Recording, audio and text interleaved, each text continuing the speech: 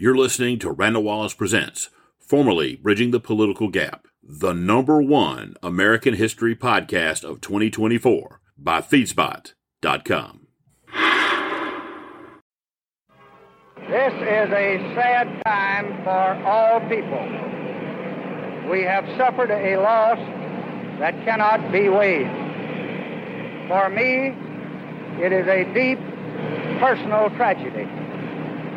I know that the world shares the sorrow that Mrs. Kennedy and her family bear. I will do my best. That is all I can do.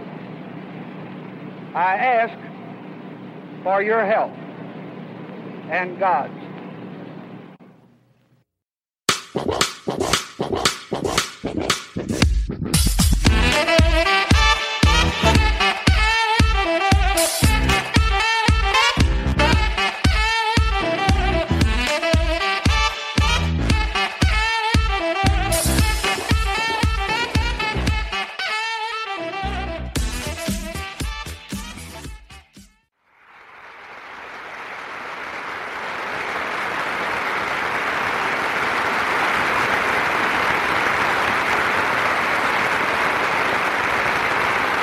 Speaker.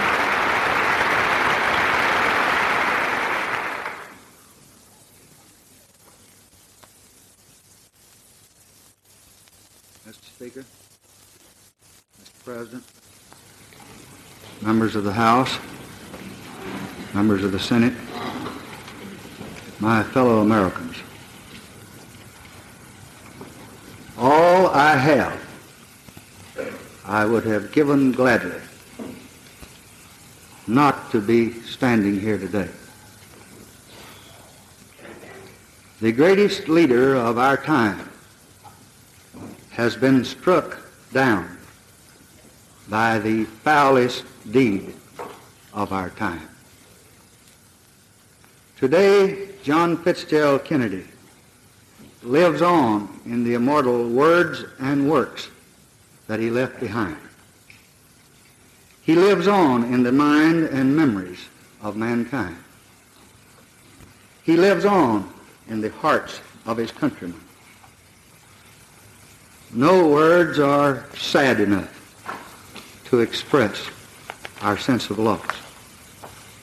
No words are strong enough to express our determination to continue the forward thrust of America that he began.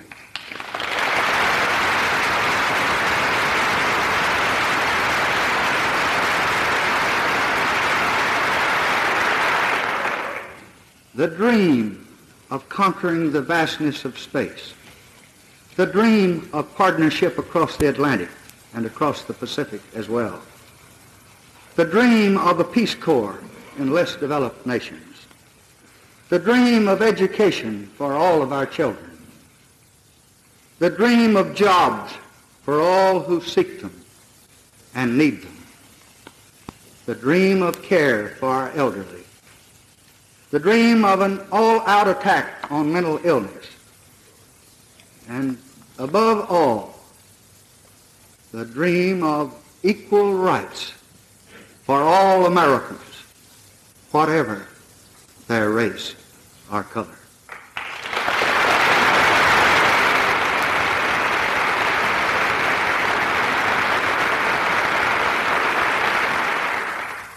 These and other American dreams have been vitalized by his drive and by his dedication.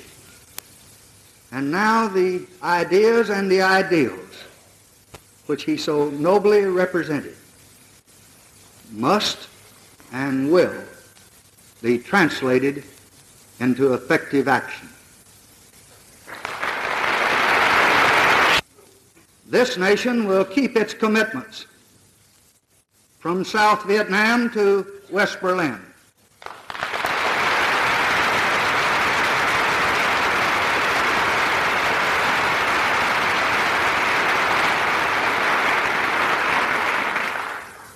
We will be unceasing in the search for peace, resourceful in our pursuit of areas of agreement, even with those with whom we differ, and generous and loyal to those who join with us in common cause.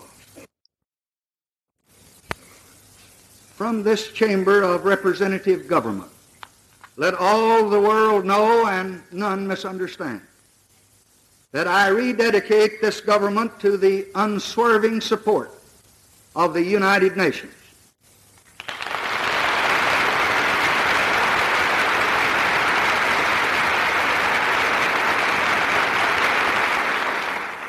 To the honorable and determined execution of our commitments to our allies.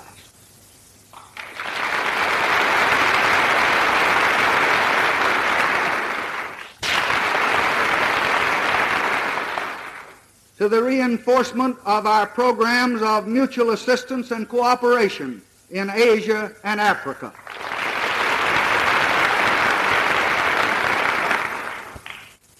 And to our alliance for progress in this hemisphere.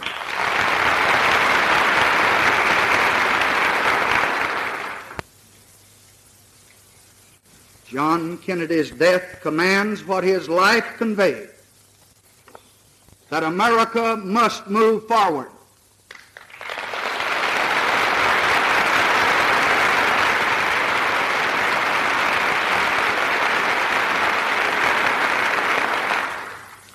The time has come for Americans of all races and creeds and political beliefs to understand and to respect one another.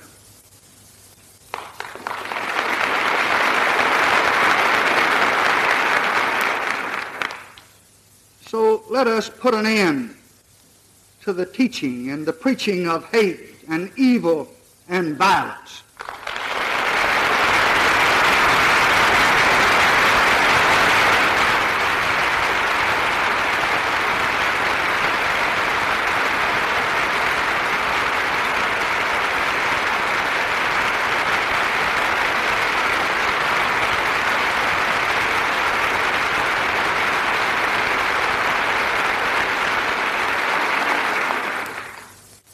Let us turn away from the fanatics of the far left and the far right, from the apostles of bitterness and bigotry, from those defiant of law, and those who pour venom into our nation's bloodstream.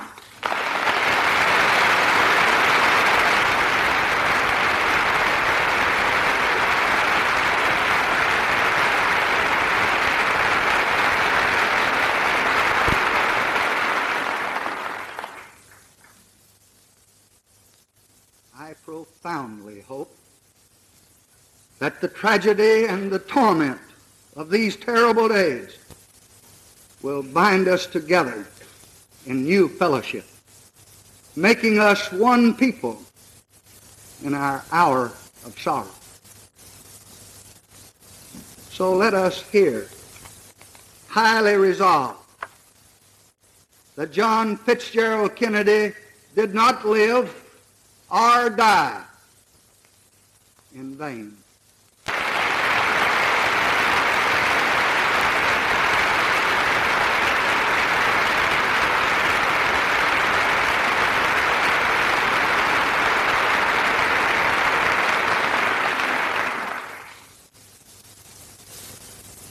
And on this Thanksgiving Eve, as we gather together to ask the Lord's blessing and give him our thanks, let us unite in those familiar and cherished words.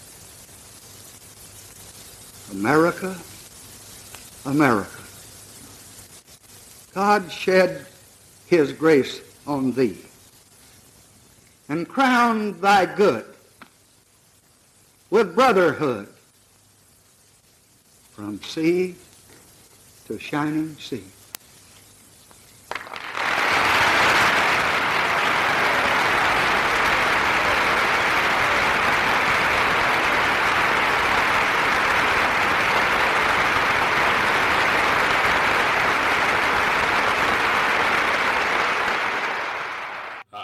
Wallace, and welcome to Bridging the Political Gap. Season 3. This is the second show, but the first in what is going to be a continuous look at the 1960s and two of the most pivotal administrations in really the whole history of the country. Controversial, during upheaval like the country had never known, due to civil rights, Vietnam, and Watergate toward the end. The administrations of Lyndon Baines Johnson and Richard Nixon. And today, I want to introduce you to Lyndon Johnson. We left Season 2 at the assassination of President John F. Kennedy. And earlier in the month, the assassination of Diem, the president of South Vietnam. And the upheaval that assassination left an unstable government there in South Vietnam. That would be the biggest problem Lyndon Johnson would have to deal with throughout his 5 years of the presidency, is this constant upheaval in Vietnam. But still, Lyndon Johnson was able to do an enormous amount of things as president because of his extraordinary 25 years in the legislature as a member of Congress. First, he was a congressman for 6 years. Then he was a United States Senator, and at 47, the youngest majority leader in the history of the country. He was also a school teacher who taught school in a little town in Texas, Cotulla, Texas, right out of college.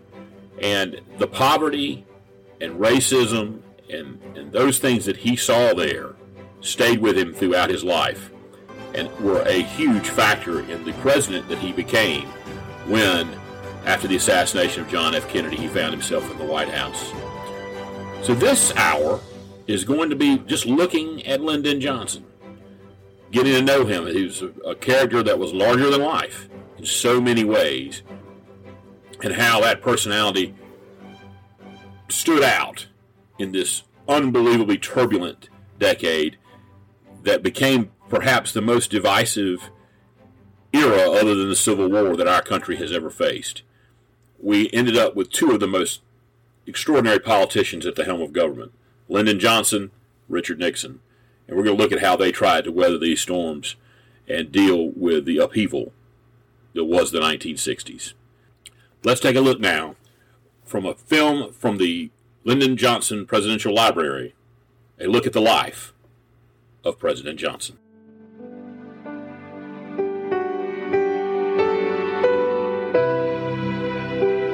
I want to be the president who educated young children to the wonders of their world. In 1928, a young school teacher in Cotulla, Texas, wrote a letter home to his mother, asking her to send 200 tubes of toothpaste. I want to be the president who helped the poor to find their own way. His students, he explained, lacked the most basic necessities. And who protected the right of every citizen to vote in every election. His name was Lyndon Baines Johnson. I want to be the president who helped to end hatred among his fellow men. I think his vision and values were shaped by the land that he came from. So he understood firsthand what poverty was and what lack of education would cause people's lives to not be complete. Daddy was a teacher first, foremost, and always, but he was also a student at the Congress. He would go on to be elected to the House of Representatives and the U.S. Senate, where he would serve as Majority Leader. In 1963, Vice President Lyndon Johnson was catapulted into the U.S. presidency. All I have, I would have given gladly not to be standing here today. Lyndon Johnson would never forget his students in Cotulla and all the others he met along the way to the White House. This is a man who truly wanted to make a difference in his world. He wanted to do anything he could to level the playing field. Just 5 days after he was sworn in as president, Lyndon Johnson appeared before a joint session of Congress urging members to enact a civil rights bill. No memorial oration or eulogy could more eloquently honor President Kennedy's memory than the earliest possible passage of the Civil Rights Bill for which he fought so long. It was the first comprehensive civil rights legislation in the United States since 1875. The key to his success, the ability to work across the aisles. The quote he used to say all the time from Isaiah, "Come, let us reason together." The thought that we can solve these problems together. He would get people who didn't want to reason together to find reasons that it was in their best interest to do so. The Johnson treatment is sort of a one-on-one of him dealing with people, and he would get right in someone's face. Once he got you in his sights and he needed your help to pass a legislative program, you were a goner, because Lyndon Johnson was not going to take no for an answer. Lyndon Johnson was a doer. Lyndon Johnson was a people person. The phone was his constant friend and pal. If he were alive today, he would want 2 or 3 or 4 cell phones going at once. But don't beat me on that now. You can do it if you want to. You're a hard bargainer. Well, you get them for me. Now, he knew he had the power, and he wanted to make a more just society. My first job after college was as a teacher. It never even occurred to me in my fondest dreams that I might have the chance to help the sons and daughters of those students and to help people like them all over this country. But now I do have that chance, and I'll let you in on a secret. I mean to use it. Over the next 5 years, President Johnson would sign into law more than 1,000 pieces of legislation. He wanted to make this a great society for all of us, and Daddy didn't do things in small measures. There are so many people whose lives have been transformed because of laws that were passed as part of the Great Society programs. His accomplishments in civil rights, in immigration reform, the scholarship programs, Job Corps, the environment, Medicare, the Voting Rights Act, the National Endowment for the Arts, the Head Start program, the Clean Air Act, Medicaid, the Higher Education Act. I think he would tell you the Voting Rights Act was the most important and the most significant because he knew that if every citizen had the opportunity to participate in the political process, the other benefits would flow. Lyndon Johnson was the greatest legislator that ever occupied the White House and became the most powerful president in perhaps the history of the United States as far as passing legislation. After leaving the White House, President and Lady Bird Johnson returned to their Texas ranch. Their focus was now on building a presidential library that would preserve the records of the past and a school that would educate a new generation of public servants. This library will show the facts, the story of our time, with the barcode. It's that bark off that makes us a unique institution. Lyndon Johnson wanted scholars to see everything in his administration. He didn't want to hide anything. And you and everybody else that sees that legacy can make your own judgment about it, give it your own grade. It's almost incalculable, the progress that was made at that time and that he oversaw. He had accomplished so much that makes America what it is today. The legacy of what he did is amazing. President Johnson didn't want this institution just to look back. He wanted it to look forward and to address the pressing issues of our time and beyond. Lyndon Johnson believed in the possibilities, not the impossibilities of life, and that was very much at the heart of who Lyndon Johnson was. I hope it may be said 100 years from now that by working together, we help to make our country more just for all of its people. I believe, at least it will be said, that we tried.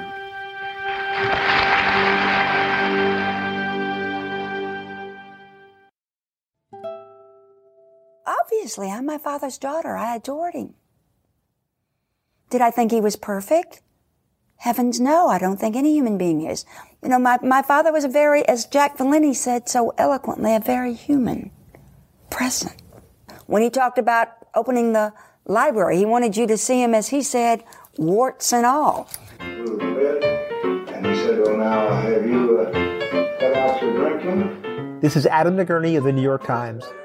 The LBJ Presidential Library announced that it is holding a summit likely to be attended by 3 of our living ex-presidents to mark Johnson's signing of the Civil Rights Bill. But this is also part of a broader effort by the Johnson family and his aides to prompt a reconsideration of our 36th president and his record. I spoke to Lucy Baines Johnson, his youngest daughter, about his legacy and how she would like him to be remembered as we sat in the presidential suite at the library in Austin, Texas. Look at Lyndon Johnson when he came into the presidency. Look what he looked like when he left. Vietnam was his cross. When young men and women were marching outside those gates of the White House saying, hey, hey, LBJ, how many boys did you kill today? Nobody wanted that war less than Lyndon Johnson. Both of his sons-in-laws served in that war. Lyndon Johnson felt so personally about each one of those young men and women who were fighting that war, and the mothers and the fathers and the sisters and the brothers who were agonizing with them, because our family was in that position too. So a lot of people like to say the Great Society is dead. And it's living forever in all of us. Never will we again tolerate separate water fountains or toilets or places on planes, trains, and automobiles. Never again will we say that you can have restrictive legal covenants based on your religion or your ethnicity or your color of your skin. Let us close the springs of racial poison. Let us pray for wise and understanding hearts. Let us lay aside irrelevant differences.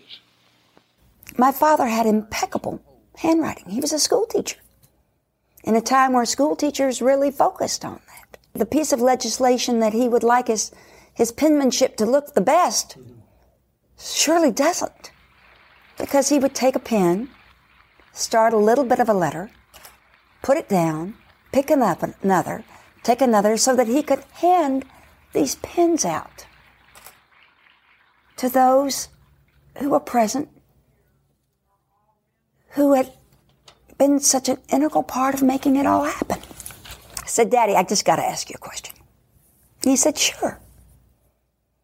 And I said, Daddy, why, with all those great civil rights leaders there, Roy Wilkins and John Lewis and Martin Luther King, and such a wonderful cadre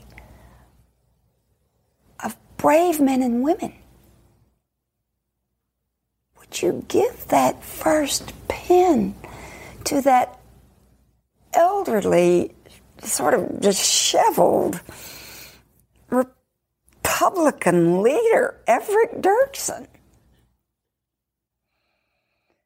And he put his head in his hands and said, because Lucy Baines, I didn't have to do one thing to convince any of those great civil rights leaders to be for that legislation. They were already for it. But if it hadn't been for Everett Dirksen and his willingness to commit and to bring members of his party with him, those great civil rights leaders and I, Lucy Baines, would have had just a bill. When you can hear the tapes of Lyndon Johnson in his own words at the time, and all of those tapes have now been open to the American people, and you can hear them for yourself. Now, some of them are a bit difficult for a daughter. Sometimes there's language or energy or decorum that might not be what his wife or mother or daughters would have chosen. But that's the beauty of it. It's Lyndon Johnson with the bark off. It makes it all very believable. And you see his anguish, the devastation he felt over so much that was occurring in our country in terms of civil rights. And you see his commitment to take that pain. It's very important that we not to say that we're doing this and we not do it just because it's Negroes or whites, but we take the position that every person born in this country, when he reaches a certain age, that he have a right to vote, just like he has a right to fight. I think the agony of Vietnam will weigh in the history books just as it weighed on Lyndon Johnson's heart. What do I hope that this great anniversary, the 50th anniversary, of a flood of great civil rights legislation will make? The 1964 Civil Rights Act, the 1965 Voting Rights Act, the 1968 Fair Housing Act. I hope we will look back and see the extraordinary accomplishments. If we do that, then it will be a great credit to Lyndon Johnson's sacrifice, Dr. King's, to Congressman Lewis's, to so many thousands, yet millions of Americans.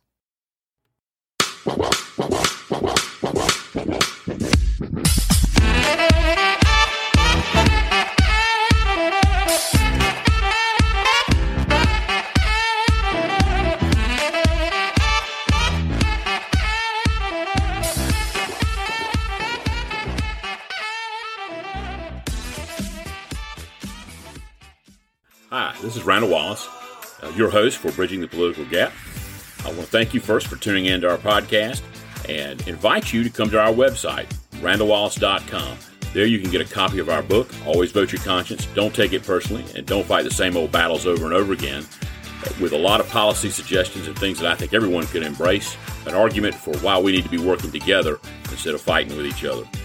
Also, you can take a look at the first 11 episodes of this podcast, which was a podcast documentary that looked at the World War II generation of bipartisan leadership that built the American century and the lessons we can learn from them to apply to today's situations. Again, thanks for tuning in to our podcast, and if you've enjoyed our show, please leave us a review at wherever you get your podcast. And now, let's get back to the show.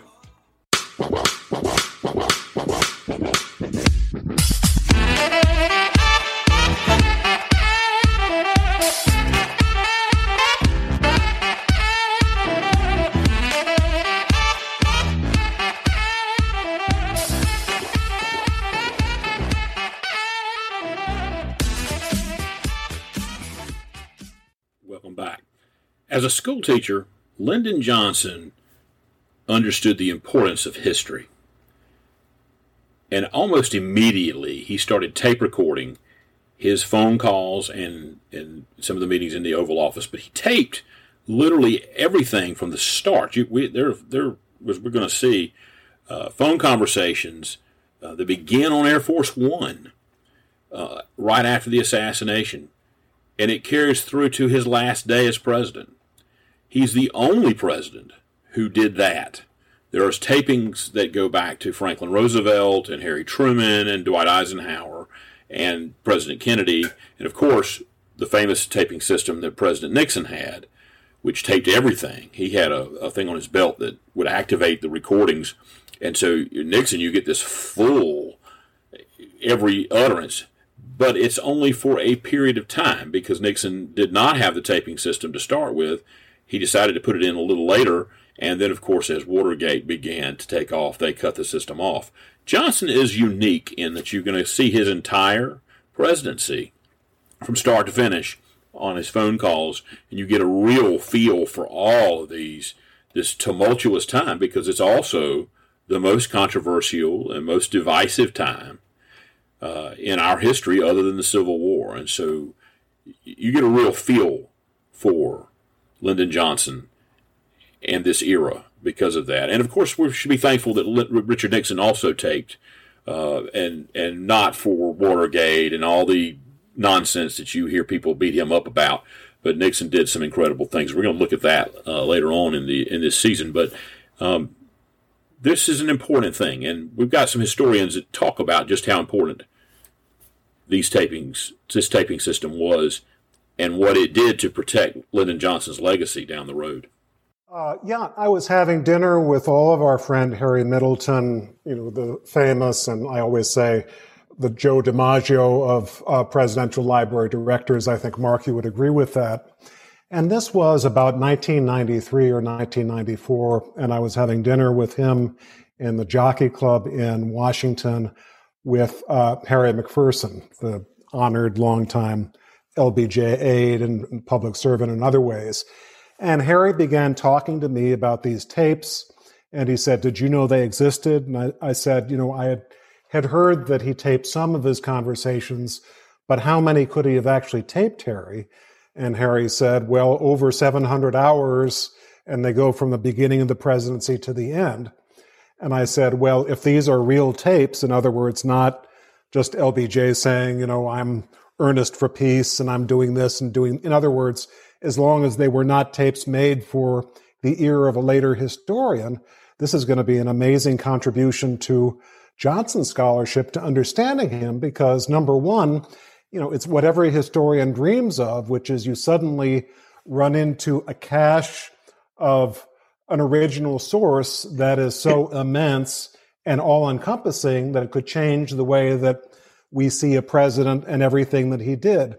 And the other thing is that I would say, I said this to Harry that evening, and I would say it now, if you wanted a source on LBJ, if you could only choose one, I probably would choose tapes of his private conversations. I sure wouldn't choose letters. As we all know, he wrote these lovely letters. Many of them were not written by him. Some of the most heartfelt give you a real window onto the heart, but it's the heart of Jack Valenti or someone else.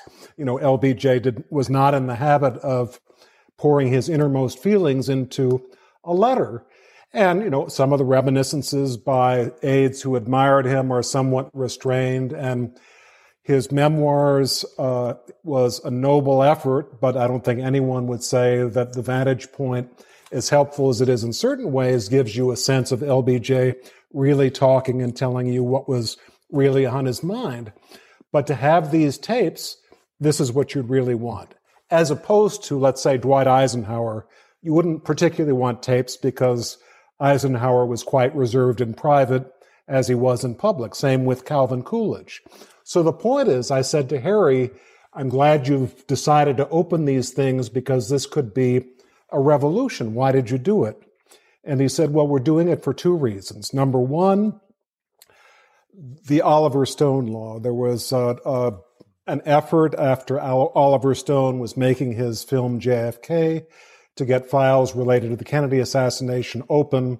And he said, I was advised by our legal people that we might not only have a lawsuit of that kind for any of the tapes that deal with the assassination, but also more generally for all the tapes.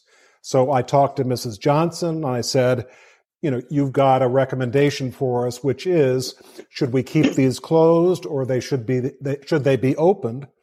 And she said, go ahead and open them. Essentially, I'm proud of what my husband did. I know that there will be things on them that I don't like because I haven't heard them. But I am confident enough in what Lyndon did that the more people find out about what he did, both the strengths and the flaws, the better, which is just the kind of presidential relative you'd want. I mean, she showed amazing insight and not only changed history, but I think really changed the way that her husband is seen now by historians and other later Americans. A couple of things. One, I'll step back for a second and answer that question through the lens of my experience as a staff person. So having been Ted Kennedy's chief counsel, having been President Obama's domestic policy advisor, so much happens in the room and so much happens on the phone. And written material can't capture that. What a memo looks like by the time it gets to a senator or a president has often been edited and re-edited, and lots of people put their opinions in and they send things back and scribbles and notes. It will tell you something, but when you have those conversations, you get the nuance, you get the tone of voice, you get the humor, you get the anger, things that you can't necessarily interpret from the written word, all of a sudden are very visible, or certainly the oratory is available to you. And it gives you a sense of the moment in a way that nothing else really can. And for the purpose of the podcast, I know those who listened to it and came back to me said, oh my gosh, I knew that Lyndon Johnson was a character, but I never knew that. I never had a sense of that. And I also know from some other experiences I've had working with other media companies as they've interviewed civil rights leaders from the period, people who were negotiating with him, that after listening to the tapes, they said, I wish I had known that. I had no idea he thought that. So it gives you a real window into what he was thinking and feeling and the strategic mind. And for us, it puts us in the room where it happened in a way that nothing else can. Aren't they popular enough to carry their weight in the House like they did in the Senate? Yeah, yes, they get a vote on it, of course. Well, why don't you just bring them on up and vote on them? Well, now you got to get some unanimous consent to bring it up, see? Unless they got unanimous consent 2 or 3 days ago, and I don't think they did. Well, check that and see if it didn't, and they got to have a rule, haven't they? Yeah, and then I think you can get a rule. Sure, and then let them carry their own weight. Well, they're popular as hell, and Brown, over on the Republican side, will vote for it just as sure as hell and help them get the rule, because he's got a lot of that impacted stuff in his... If you have any trouble, call me back. I'd prefer not to get to order the budget over here and try to start in hearings on something that's new.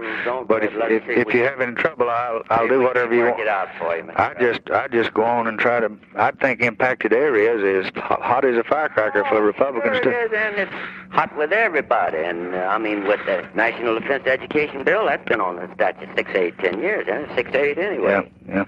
Well, we'll work it out some way, Mr. President. Okay, Is there any footwork I can do? Not a thing. I'll talk to you. I'll be seeing you. Thank you. You let me know now if this doesn't work out. That's your first dose of the Johnson treatment.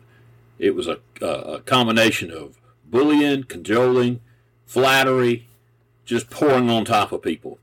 But there is no better example of it than this next phone call when Lyndon Johnson, trying to get his war on poverty started, brings in Sergeant Shriver, who used to be the head of was the head of the Peace Corps, and now he wants him to take over the war on poverty. And Shriver has absolutely no clue what's going on in this conversation, and he's trying to get out of it because he doesn't know what his staffing or finances or how they're going to do this whole project, and he's kind of waffling around trying to make up his mind. And as you can see, LBJ does not take no for an answer. This is a great phone call, and it gives you a window into how Lyndon Johnson operated.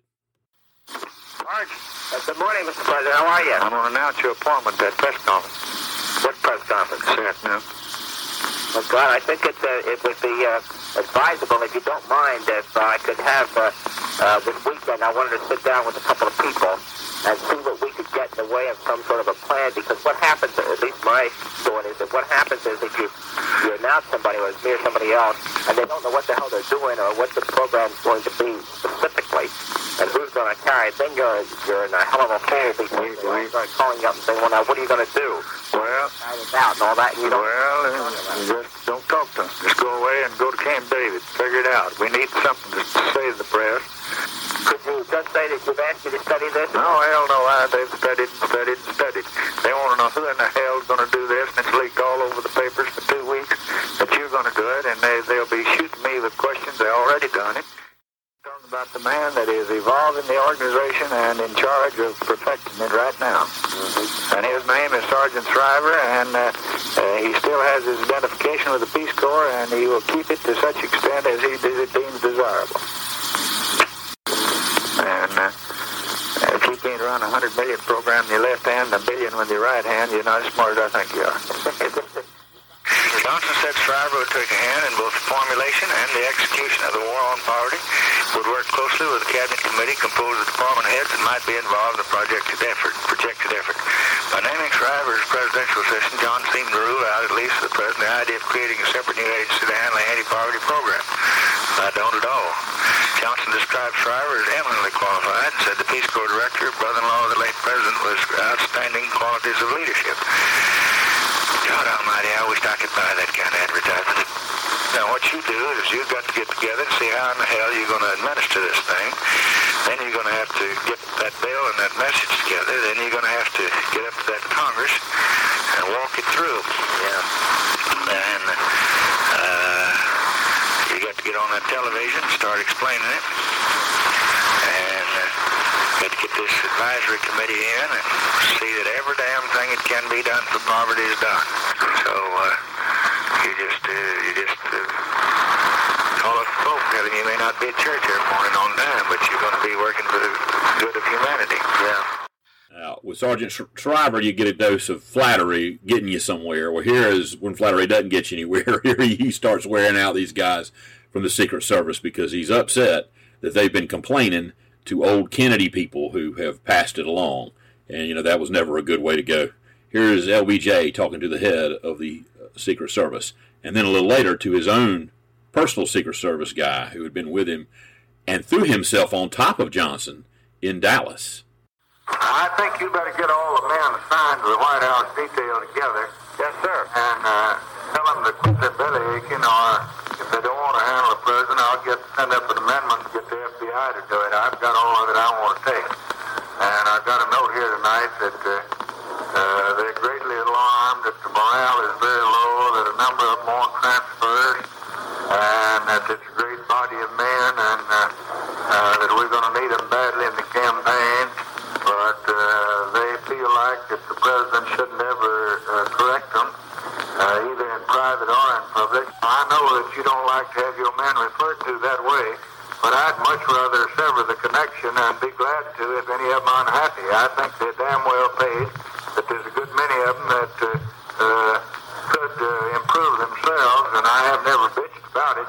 But if they're going to bellyache, well, we'll just see which one can be the most effective bellyache. Well, I wasn't aware of that, Mr. President. Quite frankly, it's all news to me. Well, you better get on top of it, call them all in, and see which one of them wants to bellyache, and get rid of him. And if they want to clean up their operation, all right. If they don't, well, I'll ask Edgar Hoover to sign me some men to go with me and let you all go back to handling counterfeit. Yes, sir. Okay. I don't think I ought to do that, but one of Kennedy's top people, and somebody's been bellyaching to him. And there's enough truth in it that somebody talks. And I can't have this loyalty, and I can't talk in front of people and have them repeat it. Well, you're absolutely right. You cannot have disloyalty, and I don't want any transfer, reassignment, any other damn thing, sir. You can find out whose morale's low and get rid of the son of a bitch. And I don't want any of it. I think now's a good time after Dallas to make a change if they want to do it. Now, I thought I did pretty well after Dallas, and I thought I reflected credit on Secret Service. I did my damnedest to compliment you and everybody else, but if the appreciation I get is going to be articles like this, Kennedy people come in and tell me that their morale's at the lowest in the history. Well, I'm not going to be run by them, you know that. I do know it, yes. You get a hold of Rowley and y'all see who the hell's been bellyaching and get it straightened out and take their resignations and get them out of here and get Lem Johns back, and you and Lem Johns handle me, and you can handle me safer than 40 can, because they're liabilities to the asset. And if you all don't want to do it, just honestly say so, and I'll get you a good assignment, and I'll get Hoover to send me a couple of 21-year-old accountants over here and probably do as good a job. No, we'll stay with you, sir. Okay. Yes, sir. I want a report of the number of people that signed to Kennedy the day he died, the number signed to me now, and if mine are not less, I want them less right quick. Yes, sir. And if I can't ever go to the bathroom, I won't go. I promise you I won't go anywhere. I'll just stay right behind these black gates. But I don't need 8 people following me to church, and one man, Secret Service driving, and one in the car with me, and maybe 2 or 3 behind me is all right. But yesterday you had 6 or 7 of them in there, and Walter Troyan got a column this morning saying that because I turned out the lights, you had to increase your security. Well, that isn't so. Of course it's not so, but I want the figures. And these boys that need jobs, put them to counterfeiting or something else, because if you don't do it, I'll commit suicide. Now, there was one person that Lyndon Johnson listened to and did a lot of yes ma'ams too, and that's Lady Bird Johnson. And you're going to get to see, she had sort of the image of the housewife, but she was actually a very effective businesswoman on her own, and she built an empire off a radio station that they bought in the 50s, I think, but it is KTBC in Austin, Texas. But here you'll hear Lady Bird Johnson giving Lyndon Johnson a tutorial on how she thought he did during a press conference, and he does a lot of yes ma'am and explaining to do. But it's fun to listen to, and it's insightful to listen to. Lyndon Johnson's number one advisor, and make no mistake, that's what Lady Bird Johnson was, his closest and most trusted advisor, and you get to see that she was all business in this call. You want to listen for about 1 minute to my critique, or would you rather wait till tonight? Yes, ma'am. I'm willing now. I thought that you looked strong, firm, and like a reliable guy. Your looks were splendid. The close-ups were much better than the distance ones. Well, you can't get them to do it. Well, I would say this. There were more close-ups than there were distance ones. During the statement, you were a little breathless, and there was too much looking down, and I think it was a little too fast. Not enough change of pace. Drop in voice at the end of sentence. There was a considerable pickup in drama and interest when the questioning began. Your voice was noticeably better, and your facial expression was noticeably better. Every now and then you need a good, crisp answer for change of pace, and therefore I was very glad when you answered one man. The answer is no to both of your questions. I think the outstanding things were that the close-ups were excellent. You need to learn, when you're going to have a prepared text, you need to have the opportunity to study it a little bit more and to read it with a little more conviction and interest and change of pace. Well, the trouble is that they criticize you for taking so much time. They want to use it all for questions. Then their questions don't produce any news. If they don't give them news, they catch hell. So my problem was trying to get through before 10 minutes, and I still ran 10 minutes a day. And I took a third of it for the questions. Now, I could have taken, if I'd have read it like I wanted to, 15 minutes. But I didn't know what to cut out. I believe if I'd had that choice, I would have said use 13 minutes or 14 for the statement. In general, I'd say it was a good B+. Here you're going to get a little dose of Lyndon Johnson talking to Hubert Humphrey. You don't get to hear Hubert Humphrey, you're just going to hear LBJ's side of this call. But he is really, really happy with the speech that Humphrey made. And he lets him know. This is great. Pretty issues are pretty well set out already. They include war on poverty, economic growth, world peace, security, Medicare, human dignity, human rights, education, opportunity for the young, and the issues of smear and fear are not worthy of this Republican of these days. And the Republicans won't spend a great deal of time on that. For while they're digging there, we'll just be building a better America. Damn, that couldn't be better. Now, for anybody who's ever wondered about the relationship between a Democratic president and the National Press Corps, this is a great call. And I want to point it out to you because you will see a big difference between the Washington Post of the Kennedy years and the Johnson years and the Washington Post of the Nixon years. This is, and let me go back to Ben Bradley, who was the vaulted great editor of the Washington Post that everyone talks about, who has his big journalistic ethic and the hard driving, and he's this wonderful guy that oversaw the great Washington Post investigation into the Nixon administration. Well, Ben Bradley was best friends, or good friends, with John F. Kennedy and Robert Kennedy. And you notice they get good treatment in that paper. And later on, Ted Kennedy got really good treatment when he decided to run a revolution on Jimmy Carter. Now, you get to LBJ, and this is Katharine Graham, the owner of the Washington Post. This conversation speaks for itself as he tries to tell them basically what they need to be reporting on. And Mrs. Graham had a history of vacationing at the LBJ Ranch. Kind of calls into question that great journalism integrity that you hear so much about, and whether or not there really is a double standard between the way conservatives and liberals get treated. Make up your own mind. Hello. Hello, Mr. President. Hello, my sweetheart. How are you? Well, I'm fine. Are you? You know, the only one thing I dislike about this job is that I'm married and I can't ever get to see you. I just hear that sweet voice, and it's always on telephone. And I'd like to break out of here and be like one of these young animals down on my ranch jump a fence.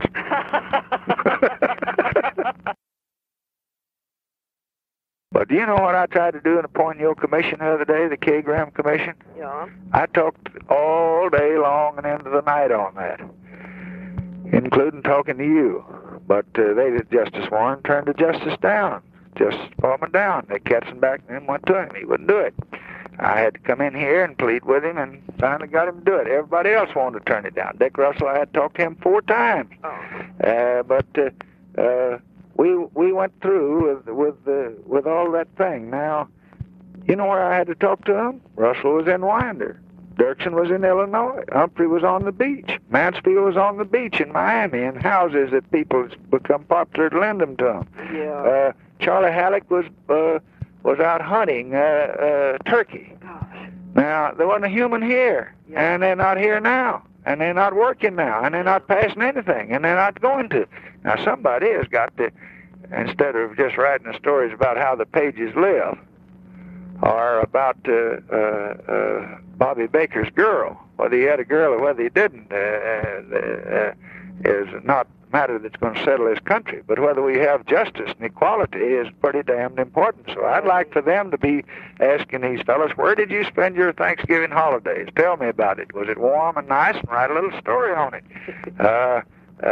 Because we were here punching, and we're going to have to do it now. If you don't, they're going to start quitting here about the 18th of December, and they'll come back about the 18th of January, and then they'll have hearings in the Rules Committee till about the middle of March, and then they'll pass.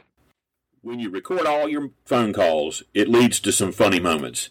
And we're going to end this show kind of introducing you on Lyndon Johnson with a couple of them. This is LBJ trying to make a long-distance phone call, and this poor operator has absolutely no clue.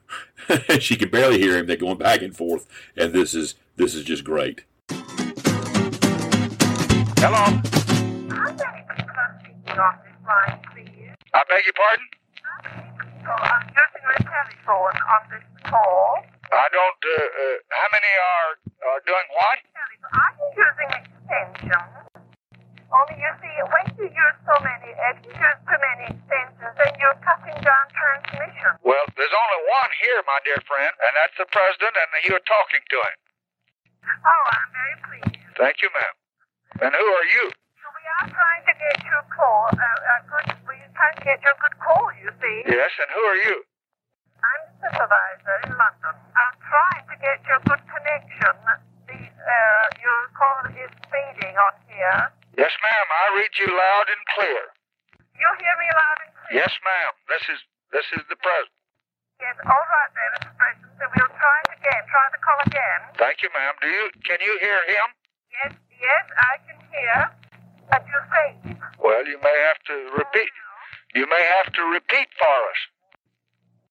Yes, well, we'll put you together again with Karachi and see if we can make the call. All right. Well, we are trying, but you just be sure you haven't got it tied in to anybody else over there. And come on, I'm ready.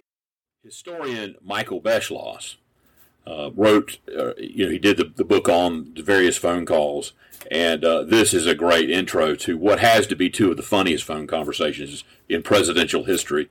And Michael Beschloss will go into, he was on a panel that was on C-SPAN, and they're talking about Mrs. Johnson's reaction to some of these phone calls from his books, and it's just great. But this is Lyndon Johnson ordering a set of slacks from the Hagar clothing company, and it's vintage Lyndon Johnson, and it is great stuff.